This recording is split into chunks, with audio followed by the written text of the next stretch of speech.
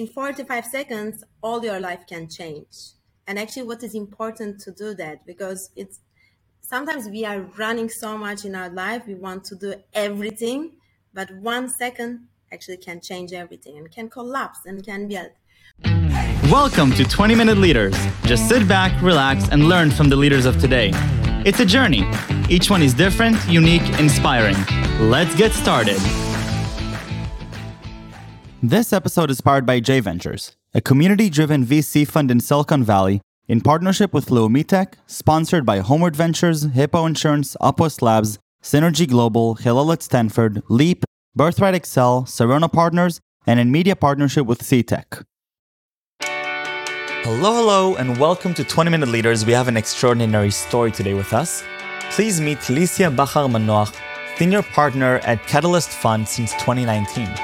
Licia holds over 15 years of investment and management experience in private equity and global leading corporations, in particular in the context of M&A transactions, post-merger integration, and raising capital.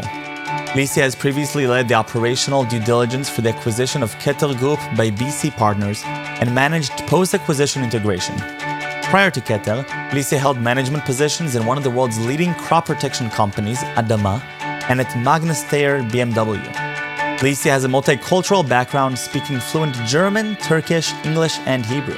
She earned an MBA from Tel Aviv University, MSc from Vienna University of Technology, and Harvard Executive. Licia Bachar-Manoach, welcome to 20-Minute Leaders. Thank you so much for joining me today. How are you? Thank you very much. Hi, Michael. Thank you very much for having me. How are you? I am doing great. I'm really excited for these 20 minutes.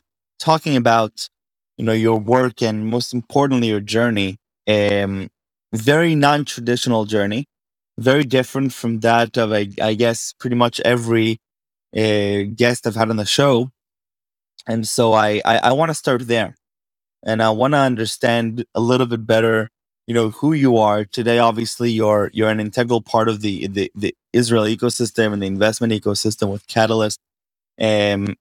Sitting on the board and supporting some of the most phenomenal companies in the Israel ecosystem, but we'll get to that. I want to start a little bit about where you're from, and so share with me a little bit about your upbringing and the way you eventually got into tech.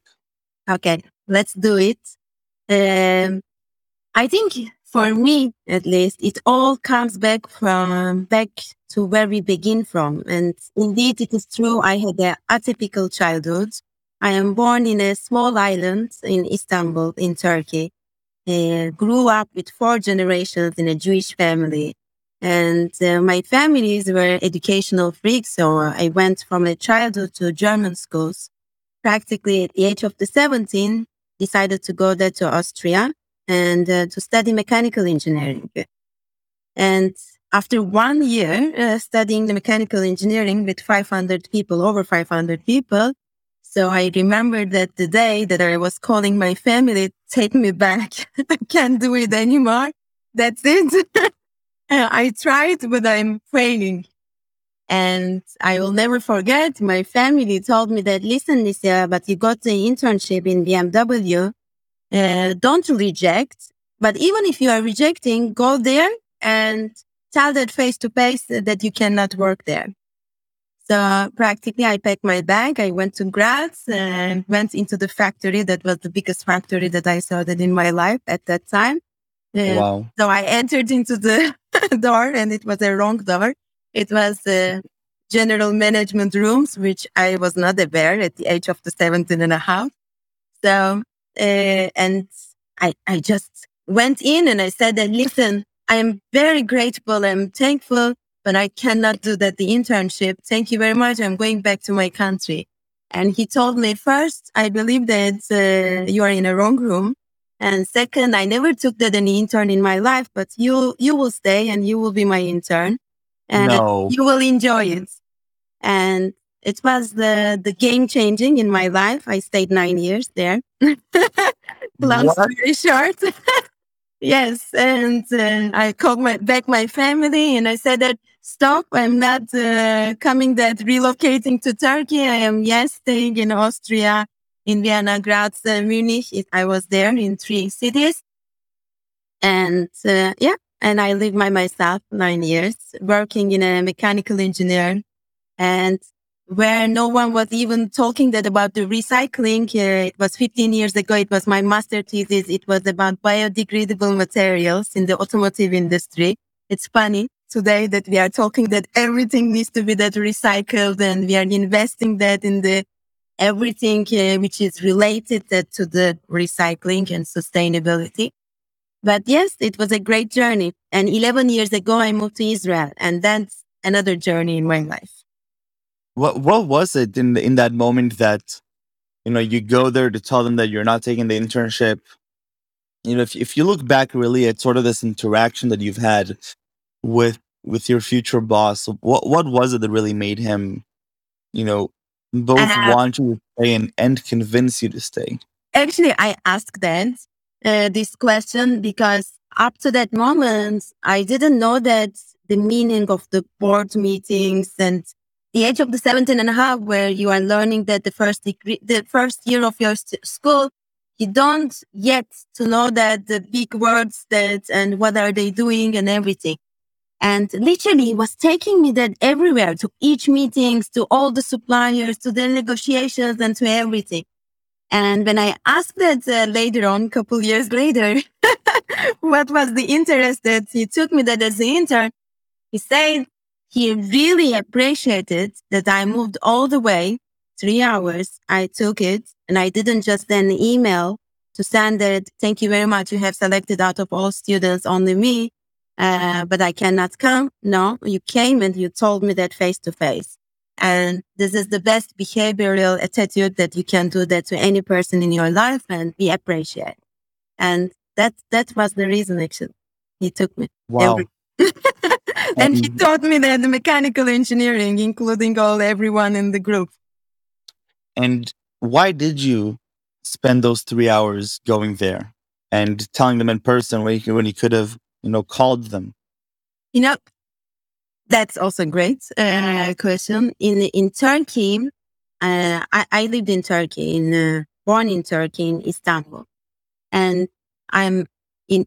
My whole family is very young, so I grew up with 4 generations, and literally I saw that mother of my grandmother. So we were all together in the family. And one beautiful thing that I learned, from many things I learned, but many values that you are learning, is that respect, and respect to each other, to elder generations and also to younger generations, how to speak and have to give that respect to the elder one or to the younger one, even if you do not agree that with their opinion, to show that the empathy, to look that from their point of view. No, it's all the time. It was like injected in my blood because uh, grew up with all of them together, and it was very important. And still today, I'm grateful that they taught me that these important values like respect and be able to do that empathy to each other. And that was Wow. the reason I went all the way. Today is that 3 hours is nothing, but at that time that, it was that more simple for a younger person to take the flight, come back to the family where you were living alone and there was no WhatsApp, no Skype and no nothing, no Zoom. So yes. Now, if we go just to before that, just a bit, because I want to make sure I understand, part of your upbringing and sort of this special circumstance was also diverting from the traditional path, perhaps that one would assume. You went to you went to a different type of school, right, where you had a nun and primarily Muslim. What was sort of the reasoning behind, because you did grow up in a Jewish household, right? Yes, I'm Jewish. I grew up in a Jewish household, in a Zionist household, actually, and I was Madrika. I was teaching. I was very, very active in the Jewish organizations from the very young age. And you are right. Turkey is that today the majority, over 90%, is the Muslim culture. And yet, indeed, everything, my family was educational freak. So they didn't decide to send me to send to a Jewish school. Maybe it was the typical situation at that day. So they wanted that I'm taking one of the best education. And at that time that the German schools were giving that very good education, that bilingual with German and with French and English. So after doing that many psychometry tests, so I entered inside. But the short story in cut, the diversity and the different religions is that part of me that from a very, very young childhood. So I knew that what is Christmas and how to celebrate Easter or to make that, to celebrate the Jewish holidays and to be respectful to all Muslim holidays and to have that Muslim friends. And the diversity that when you are injected again to your childhood, that you are not judging anyone actually, because you are taking and you are respecting that everyone as it is, and no one is better than you. I mean, I think it's obviously it's one thing for, children around the world to learn that to respect diversity and to respect the others and to appreciate the differences. But it's another thing to live it and to literally to live it and to take it normal. It's not like that's so special. So you are born with it and it's the normal part of your life. So nobody is judging you for being that different from the others. On the contrary, so to be different, it gives you that different skills that's from every perspective. And even when I decided in my family that to study mechanical engineering, today many people ask me that someone judged you. So it was very normal. Nobody asked me that, are you sure you are a woman, you want to study mechanical engineering? It's not atypical. So yes, I am. In that perspective, I'm really, really grateful that that I was giving that the possibility from the childhood that in a diverse culture, religions, different countries, Turkey, Israel, Austria. I went for 1 year to Boston. So to live with that different people all around the world. Incredible. If you're transitioning now to sort of today with Israel and being a part of the Israeli ecosystem here, sort of how do you see your role in the ecosystem today? Let me start what I'm doing there today. I'm partner at Catalyst Funds, and for me it was actually first of all, it was not my plan to join that VC or private equity from the get-go. So I was an engineer and jumped into the financial life a decade ago when I moved to Israel. I was doing a lot of M&As.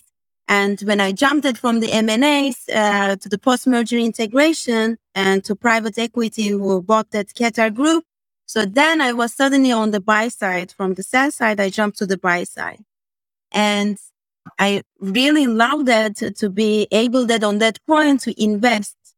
And that was my decision point when I was doing the post-merger integration. Okay, so I need to join the VC.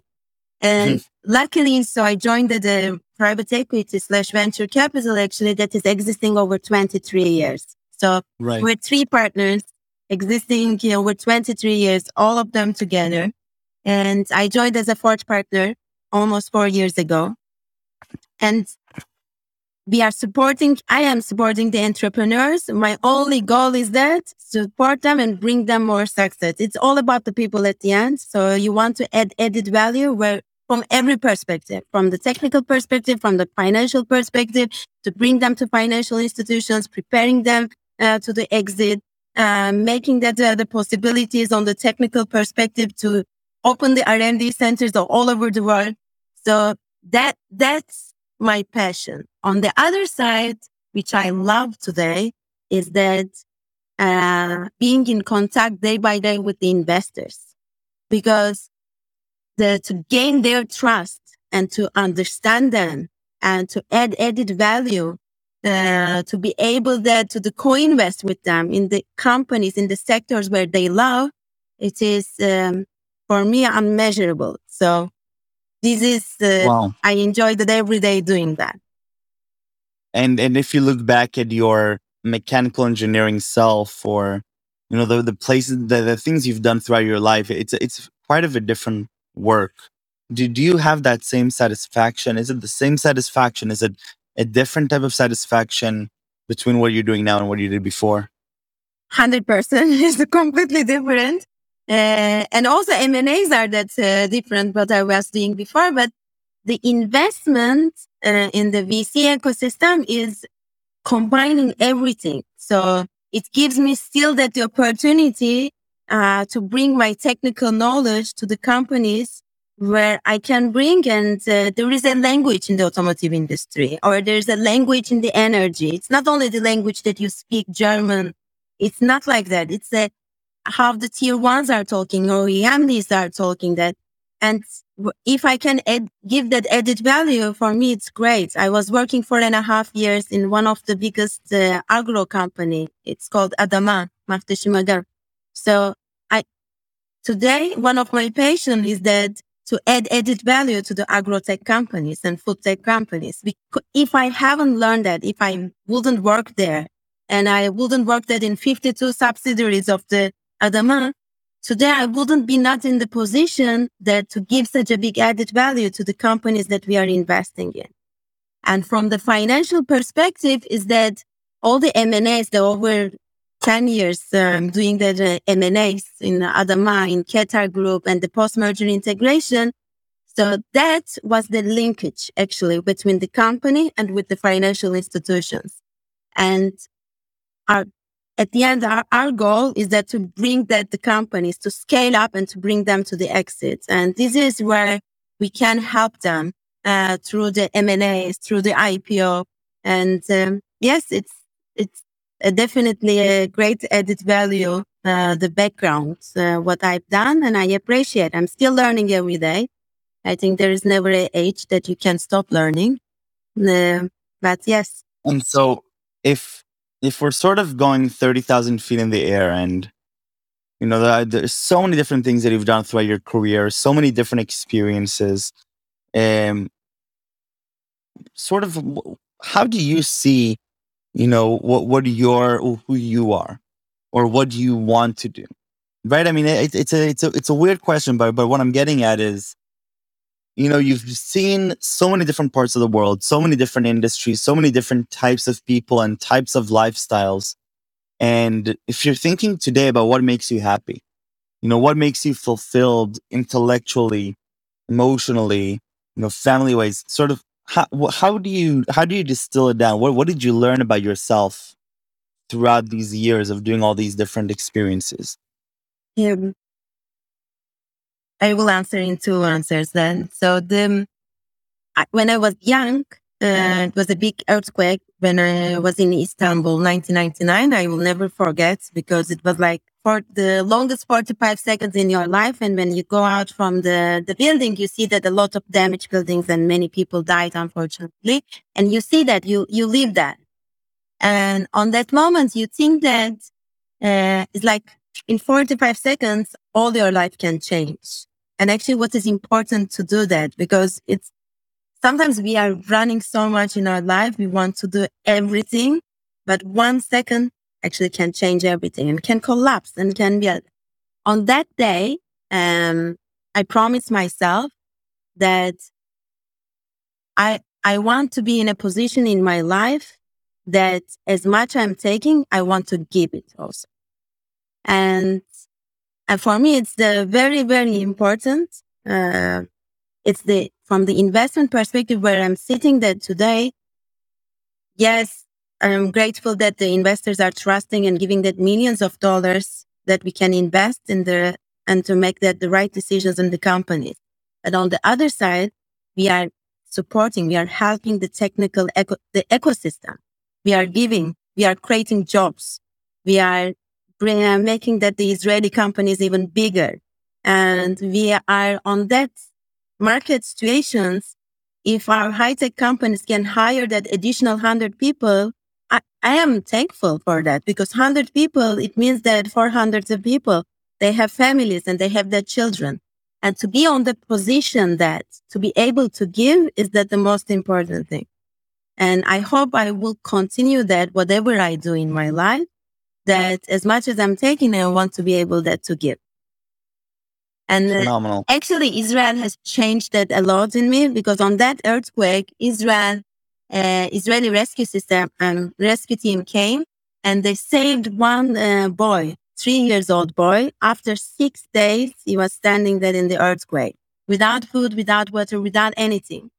And for me, it was like, enormous when you live there and when you see that. You just want to be in a position that you want to be on the rescue team. You want to be able to help that to the people. You want to make the companies bigger and everything. Licia, it's fascinating and it's inspiring. I really appreciate your time and your energy. It's such a phenomenal story, and thank you for everything that you're doing. And thank you for this inspiration. I loved it. Thank you, Michael. Thank you very much. Thank you for having me, and I appreciate it. Of course.